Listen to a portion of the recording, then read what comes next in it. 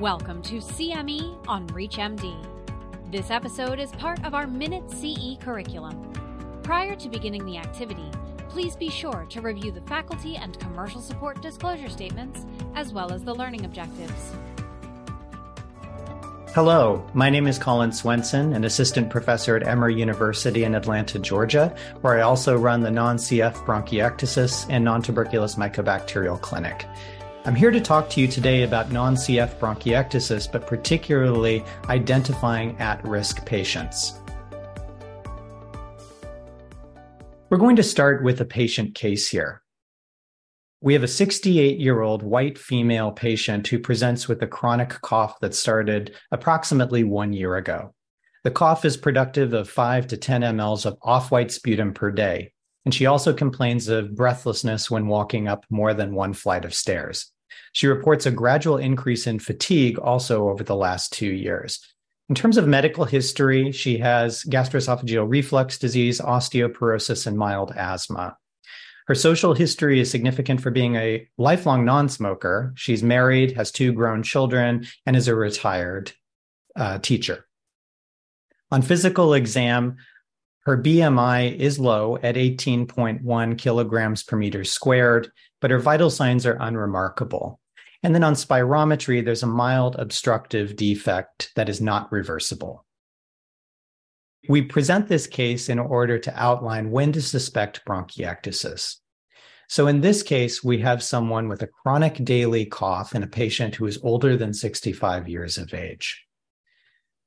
This is extremely common in patients with bronchiectasis, most of whom do complain of a chronic daily cough.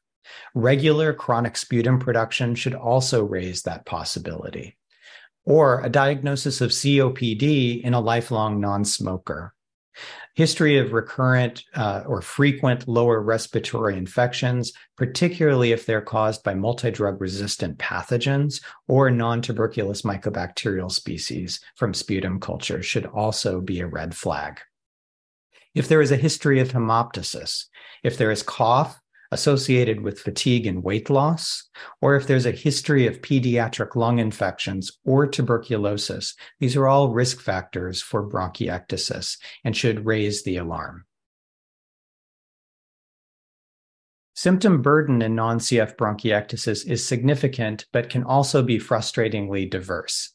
By far, as you can see from this slide, cough is the number one complaint for those with non-CF bronchiectasis. Usually it's a chronic cough lasting typically more than 6 months, sometimes for many years.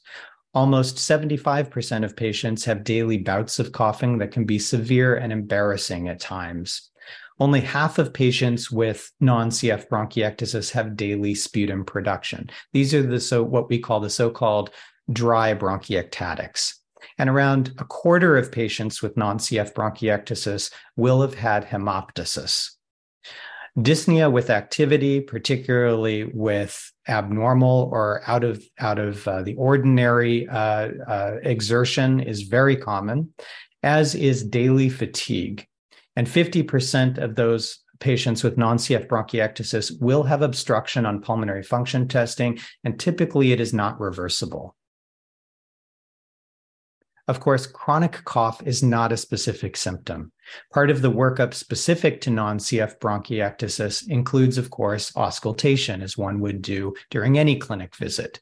If there are coarse breath sounds or rhonchi, especially in the lower lung zones, that may clear with cough, or if there are inspiratory squeaks, particularly late inspiratory squeaks, those are findings that could suggest the diagnosis of bronchiectasis. A nasopharyngeal exam may reveal turbinate hypertrophy, erythematous mucosa, polyposis, evidence of postnasal drip, such as cobblestone throat, and also voice changes from chronic cough are also very common. Bacterial culture of sputum or phlegm is warranted if you suspect bronchiectasis, and that may be revealing if unusual pathogens are isolated from those cultures.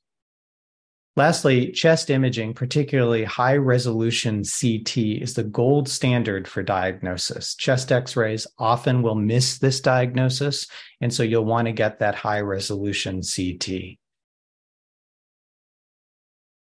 So getting back to our patient case, our patient is female, older than 65 years of age, is of white European ancestry, has a chronic daily cough with mucopurulent sputum, has dyspnea with activity, fatigue, a low BMI at 18.1, and a history of gastroesophageal reflux disease and asthma. So it's also important to note that gastroesophageal reflux disease is very prevalent in patients with non-CF bronchiectasis. Almost half of those affected will have a history of GERD.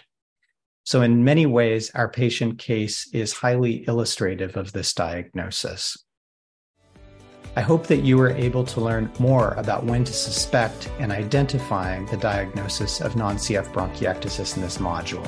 Thank you very much for your participation. You've been listening to CME on ReachMD.